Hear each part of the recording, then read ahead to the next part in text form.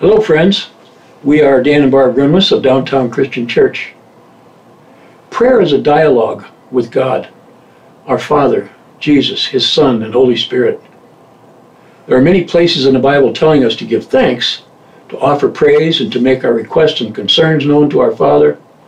There are just as many others telling us to be still and listen to God. It should be a two-way communication.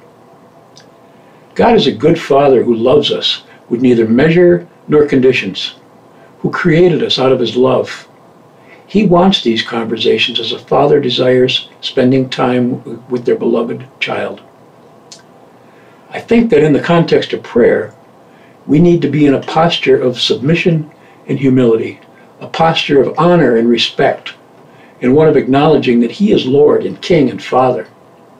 To put it in physical terms, though we can approach our Father as His beloved child, and as His partner in kingdom business, and as His friend, our posture should be on our knees before Him, actually or virtually, acknowledging His majesty and His holiness and His goodness.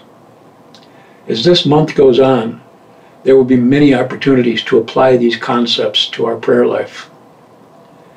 In Revelation 5, verse 8, we hear a piece of John's vision of God's throne room. He reports that the 4 living creatures and the 24 elders fell down before the Lamb, each holding a harp and with golden bowls full of incense, which are the prayers of the saints. And in Psalm 141, verse 2, we hear David ask, "Let my prayer be counted as incense before you, and the lifting up of my hands as an evening sacrifice." As we enter God's throne room, remember that we do so as beloved children, seeking time with their Father, and that as we speak, our prayers will rise like the aroma from incense. Today we're talking with God for a few moments about His beautiful creation of life and the alarming trend we see in our society today where that wonderful creation is trampled on as it applies to the elderly, the seriously ill, and our unborn children. Barb's going to pray with us about that for a moment. Lord God, we enter your throne room as your children. Jesus, it states that Jesus is seated at your right hand, interceding for us, and we join Him now and intercede for those of your created mankind who are at risk. Yes.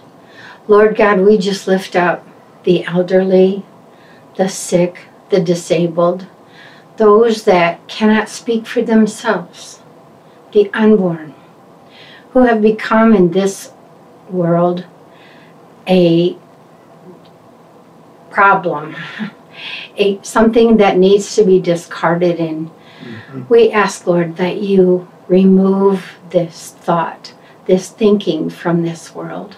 Lord, help people to see that children are your creation, that children are your gift, that the unborn cannot speak for themselves. And so we, as your church, as your believers, stand in your throne room and we stand strong.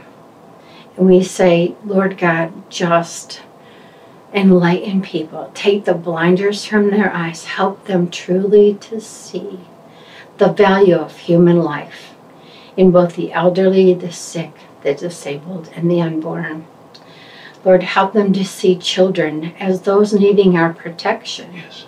Help them to see children as innocent and vulnerable, especially those that have yet to be born. We just thank you and praise you, Lord, that we have the power to stand before you and to kneel in your presence, honoring your glory, honoring your power, and recognizing that without you we can do nothing. Thank you, Lord, that we have this privilege to come before you as your kids. And we ask, Lord, that you remove blinders, that you enlighten people, Yes. that you have your kingdom come on earth as it is in heaven. In Jesus' name we pray. Amen. Thank you. Till next time, folks.